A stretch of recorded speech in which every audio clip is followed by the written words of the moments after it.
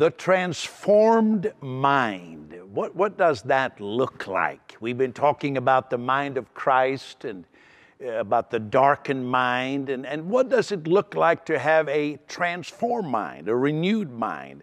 The key expression out of one of the scripture verses we've been focusing on, Romans 12:2, be transformed, be metamorphosized, be morphed into something new by the renewing of your mind, thinking God's thoughts. Let me digress for a moment to the people of Israel, which are our example to so many things, and including this. You know, Israel had received a promise of blessing.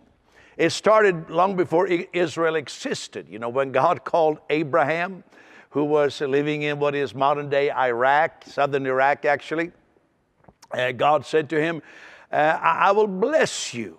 I'll multiply you. And so God took Abraham to a land that we call the Promised Land, where Israel is today. And then God said, in that land, there's going to be somebody born, the seed of Abraham. And the seed of Abraham was not a mere nationality of people. The seed of Abraham is Jesus Christ, according to the book of Galatians chapter 3. And through Jesus, through Abraham, coming to the land where the seed, Jesus Christ, would be born, the whole world would be blessed.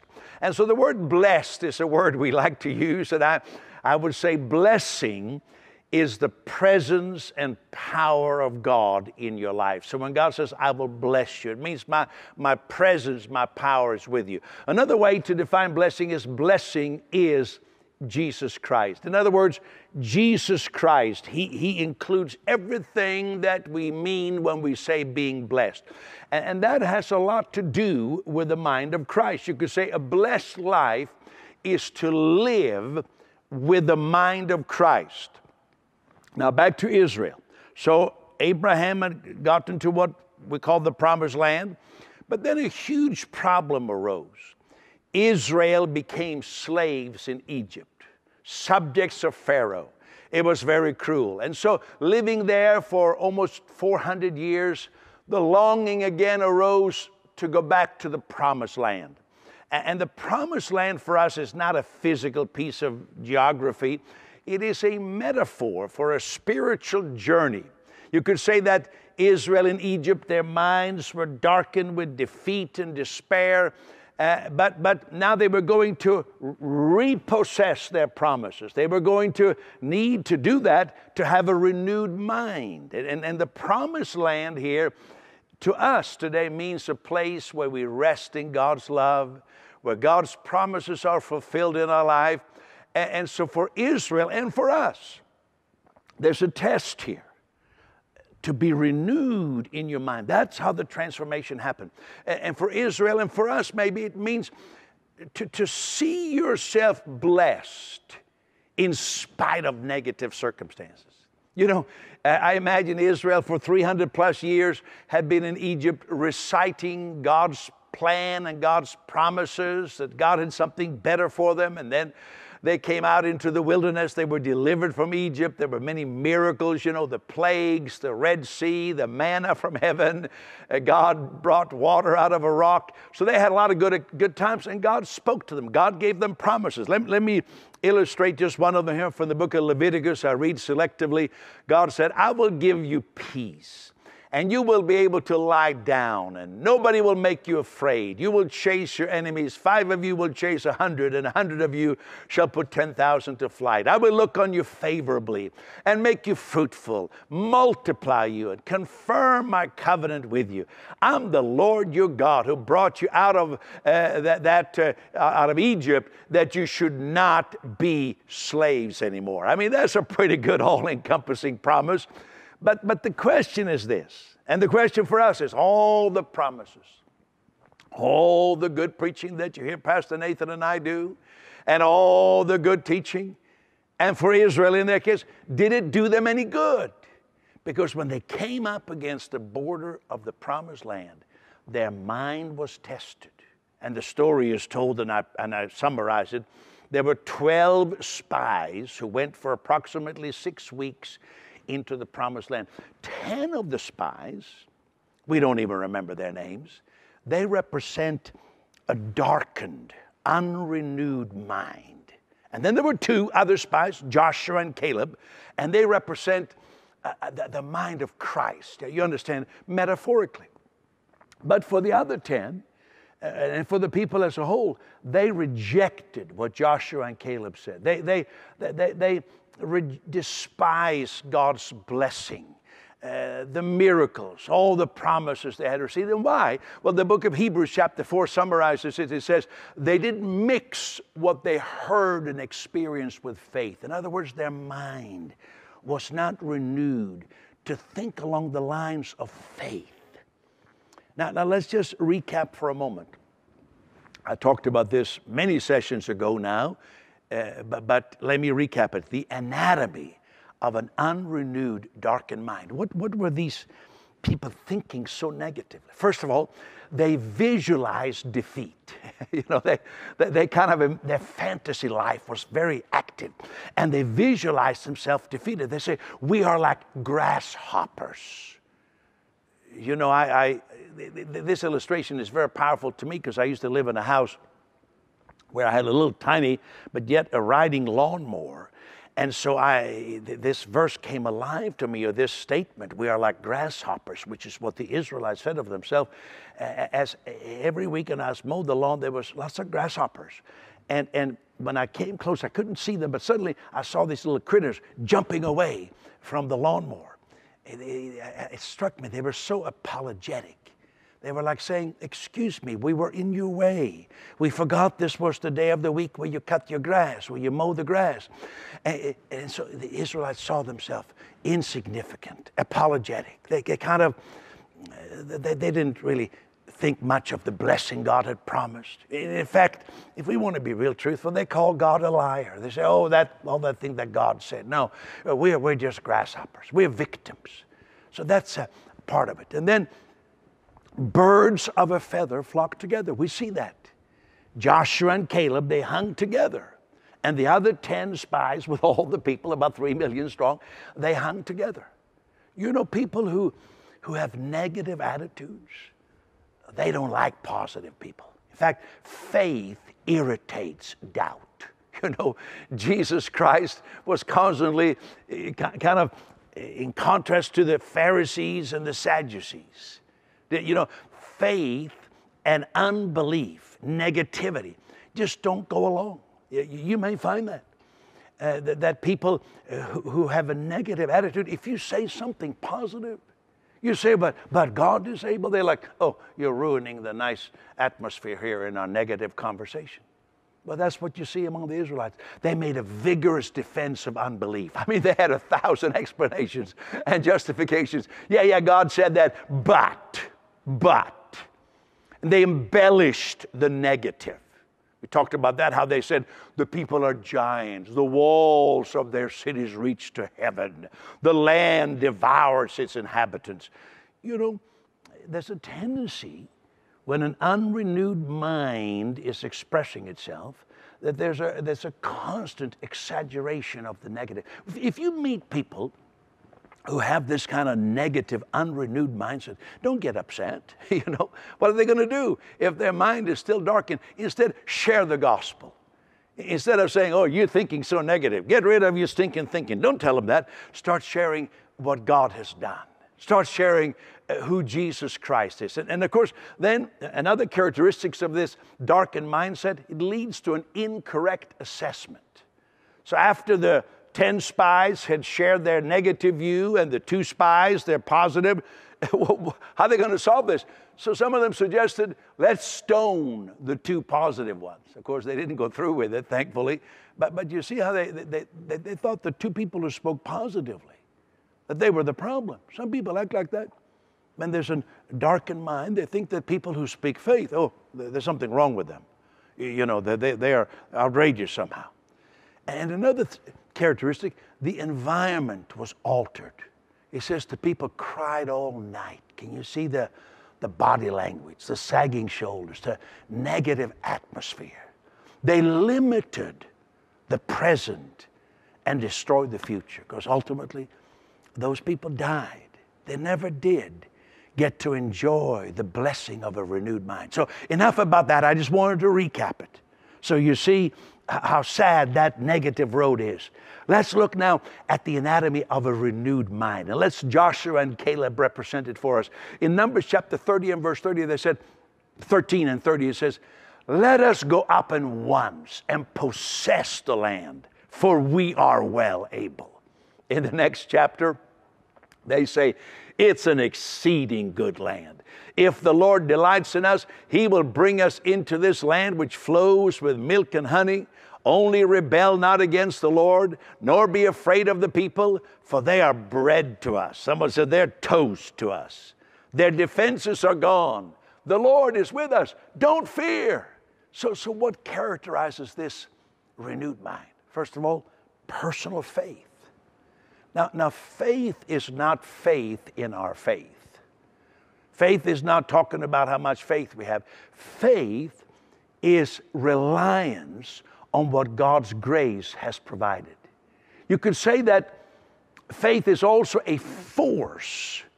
It energizes us to achieve, to accomplish, to get to where we're going. But again, it's not like just because you're exercising faith doesn't mean that you talk about faith all the time. So you say, well, so-and-so talks about faith all the time. They must have a lot of faith. Not necessarily. For example, I use my eyes all the time. I'm using my eyes right now. I'm looking into the camera lens. But it doesn't mean that I'm conscious of my eyes. In fact, I haven't been conscious of my eyes all days until this moment when I thought of it as an illustration. I have been using my eyes, looking into that camera lens, but I haven't been thinking, oh, I need to use my eyes. I need to focus on making sure my eyes are active. No. Faith is the same way. Faith is not something you go around thinking about. Oh, I got to use my faith. No, faith is very natural. You see, I say it like this. To have faith is not to be conscious of faith, but be conscious of Jesus Christ. Let me say that again. To have faith is not to walk around in a continual consciousness of faith, but it's a consciousness of how great Jesus Christ is. Great faith. What is it? It's to have a great Jesus. Maybe you read my book on that subject. Another expression here from these who represent a renewed mind. Joshua and Caleb said, we are well able. I like that. Instead of saying, we need more. You know, some people, they never have enough. If we say, let's do this, well, we're not ready yet. It seems like it's never the right time.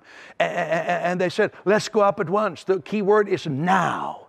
There's a now principle. Instead of making excuses and coming up with reasons for delays, there is something that says, now faith is. Go in this your might.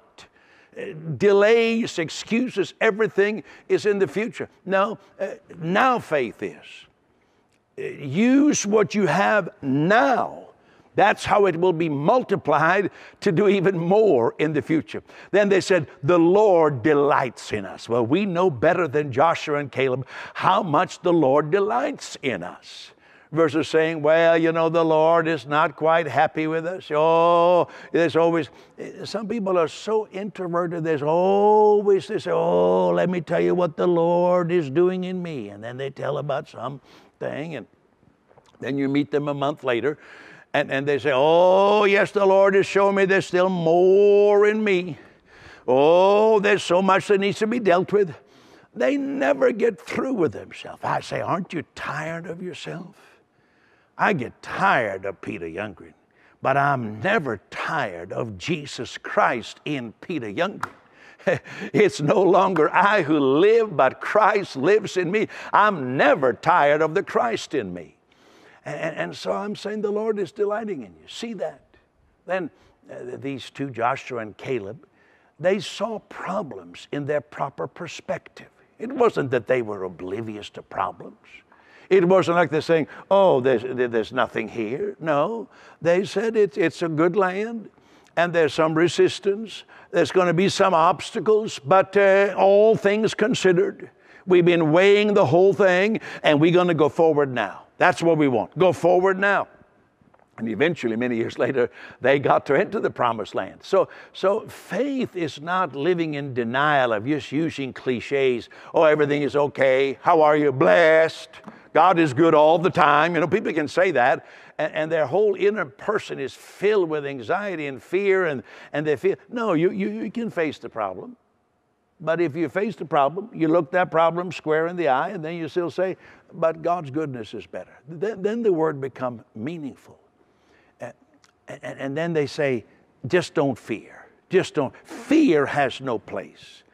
And of course, in the story of Israel entering the promised land, later on the truth is really revealed, because what happens when they actually do enter the land some 40 years later, almost 40 years later, they found out that all the time the enemy had been frightened of them. And the people who they thought were giants, they thought the people of Israel were giants, you see. So they found out that they had made a wrong assessment. So let's take this, and I want to break it down to some personal areas. We've been talking about the mind of Christ, and I'm talking today about the transformed mind. What does it mean? So let me pose some situations that we might all encounter. First of all, the mind of Christ in times of financial struggles. Now, I suppose unless you were born into some very, very special family where money is not a concern, you inherited some great wealth, everybody faces financial struggles. And what we are advocating here is not, again, cliches. You know, sometimes people can be facing trouble, so they say, well, there's no recession in God's kingdom. And there could be pay cuts, and the workplace could be shutting down, and they kind of take this ostrich bearing its head in the sand approach and say, hey, you know, God's everything worked out. No, you see, we're not talking about that the renewed mind is being full of hallelujah, praise the Lord, and statements. Now, those are beautiful words, don't misunderstand me, but we're not talking like that. We're talking about that God's wisdom, the mind of Christ, gives us ingenuity, wisdom, creativity, honesty. We can honestly assess the situation. We're willing to be accountable. So we don't become these cliche people who go to church and just say things we think we're supposed to say. No, we really assess the situation. And we say, there's some financial struggles. I'm not so out of touch. I don't know what's going on. And my factory or my place of employment is facing some challenges. So what would be a good way to think? How would the mind of Christ affect it? Well, one of my favorite scriptures that I like to make personal is Psalm 35, verse 27. It says, let them shout for joy and be glad. Isn't that the very opposite of what you thought you would do when things are looking negative? And it says, the ones who favor my righteous cause, and let them say continually, let the Lord be magnified. In other words, let God look even bigger to me, who has pleasure in the prosperity of his servants.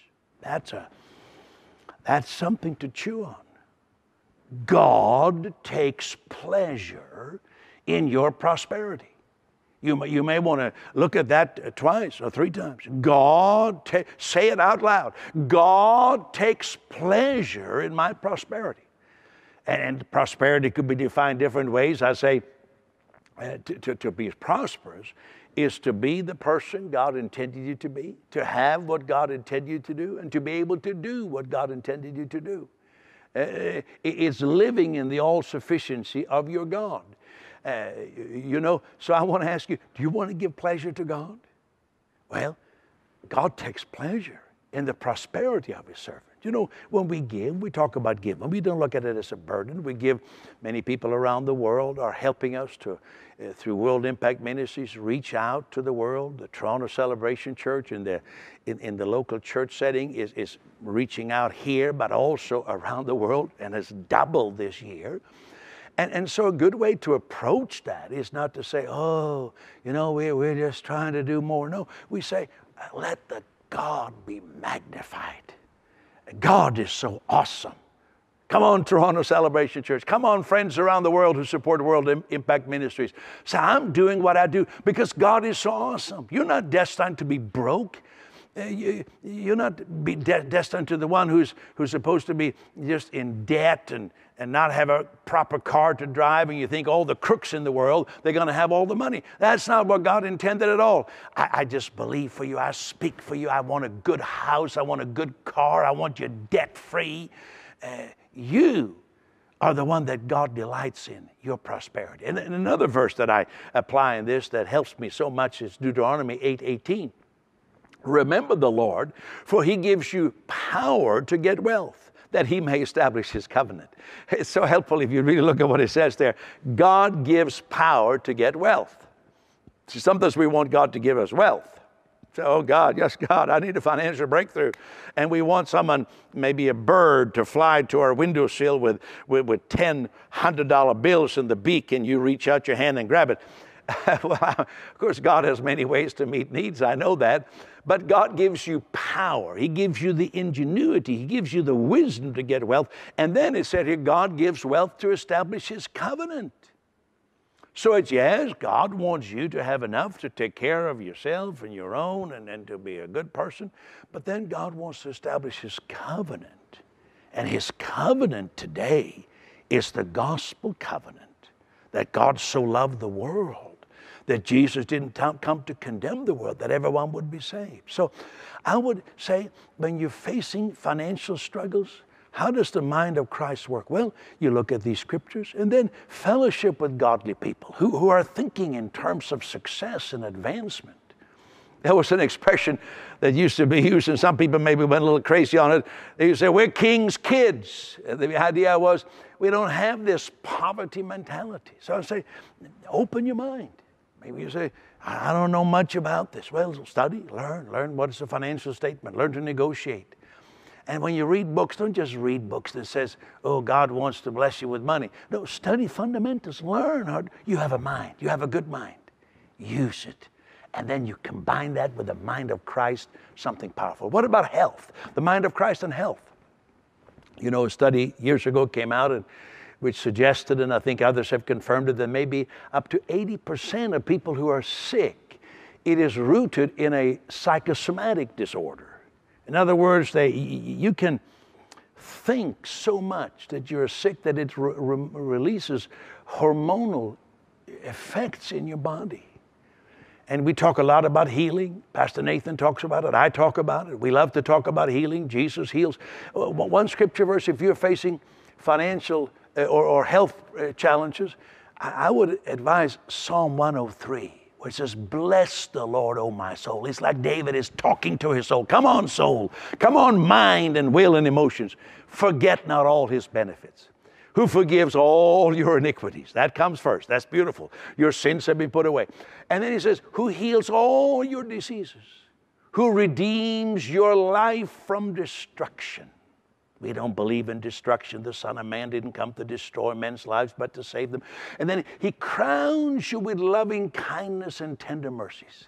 He satisfies your mouth with good things so that your youth is renewed like the eagles. We could talk about the eagle, how it's renewed. Youthfulness, years being added to you. Now, that doesn't mean that we live in fear of death. This is not some death phobia, some fear that we have. No. So one day we're going to die. We're all going to die. We're going to be in the presence of God. But in the meantime, until you die, we're going to live. And we're going to live for God. And we're not afraid of dying. Hades, which is the place of the departed spirit, was thrashed by Jesus after he died on the cross. He took the keys to death and Hades. So we have nothing to fear there. But in the meanwhile, till we go to be with God, we're going to live in victory. Let me say something about the mind of Christ and education. I quoted this several sessions ago, Matthew 22. You shall love the Lord your God with all your mind. There are many parts of your mind. Don't waste the mind, you've heard. And some Christians, sadly, almost think it's a blessing to be ignorant. They say, oh, I just rely on the anointing. Well, anointed ignorance is still ignorance. So don't be ignorant. Learn. Develop your mind. Pay attention. When we are in church, Sunday service, try to get close to the front so nothing can distract you. Take courses. Go to night school. If you're interested in music, Enroll in something. Be realistic about it. Just because you enrolled in a music class, now you're not going to be playing Beethoven's Ninth Symphony by Christmas. But you will maybe get to where you can play it. Study. I like to study all kinds of things. Somebody said to me recently, well, what are you studying? And I suppose they thought I was going to say I'm studying some book in the Bible. Oh, I study the Bible all the time. I spent my whole life studying the Bible. But realizing I have the mind of Christ, I feel like there's so many things I want to know. Archaeology, economics, so many things, history. I want to understand life better. So think that way. That's the mind of Christ. You know, everything belongs to you, Paul said. Things to come, things past, things present, things to come. Then the mind of Christ in relationships. Let me say a word to single people. If you're single and want to get married, now maybe you're single and don't want to get married, well, that's okay too. That's a blessing according to the Bible. But if you're single and want to get married, it says in Proverbs 18:22, he who finds a wife finds a good thing and obtains favor from the Lord. So don't just sit at home and just kind of mooch and be miserable. You got to find her. It says in Psalm 84, for the Lord God is a sun and shield. The Lord will give grace and glory. No good thing.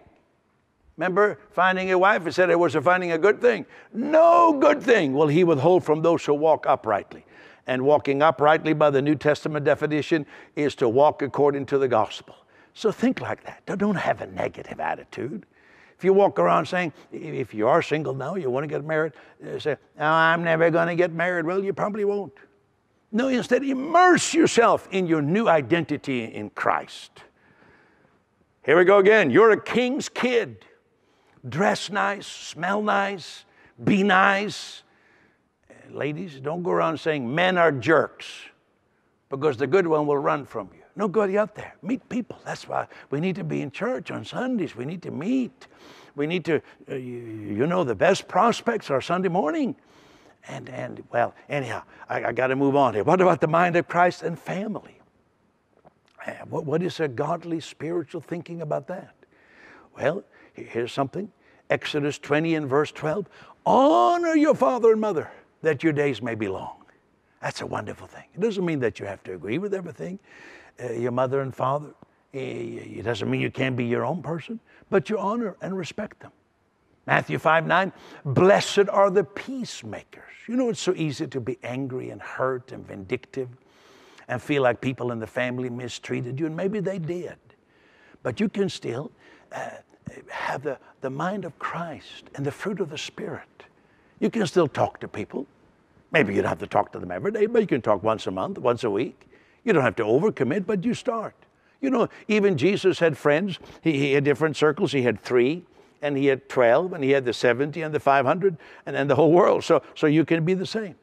And so believe God for the mind of Christ. Then the mind of Christ in the times of distress, when you feel hopeless, when you feel like you're in a spiral of purposelessness. I'm trying to hurry here. You feel hopeless. Think about Isaiah 61:3, that Jesus has come to console those who mourn, to give beauty for ashes, oil of joy for mourning, the garment of praise for the spirit of heaviness. And then it says in another psalm, you, O Lord, are a shield to me and the one who lifts my head. You see, when you're depressed, your head hangs down. And think about that. God lifts my head. You know, even when you lift your head up and say, ooh, God is good. Christ is in me. Then finally, I'm rushing. The mind of Christ in Christian ministry. You know, sometimes you can be working for the Lord and you still feel disappointments and you feel ashamed and you feel failure and you feel like you could have done better and you wonder, is it worth it all? That can happen to anybody. People look at me and say, oh, Peter, you've had such great success and we've seen millions and millions come to the Lord. But, you know, anybody can get attacked. One of my favorite verses to operate in the mind of Christ is Acts 26:16, where Jesus says to Paul, rise and stand on your feet. I have appeared to you for this purpose, to make you a minister and a witness. And I said, Jesus, I think you're talking to me. I'm going to stand up. I'm not going to be slouching down. I am a minister and a witness to Jesus Christ. So there are many ways by using the scripture like this that you can practice the mind of Christ. And you apply it to your situation, knowing that your life is going to make a difference. You're going to you have a purpose.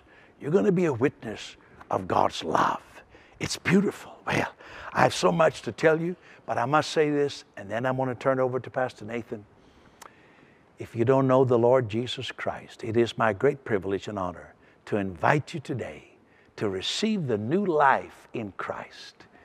If any person is born again, that person can see God's kingdom.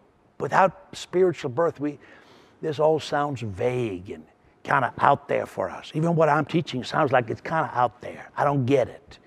But once we are born spiritually, we can see it.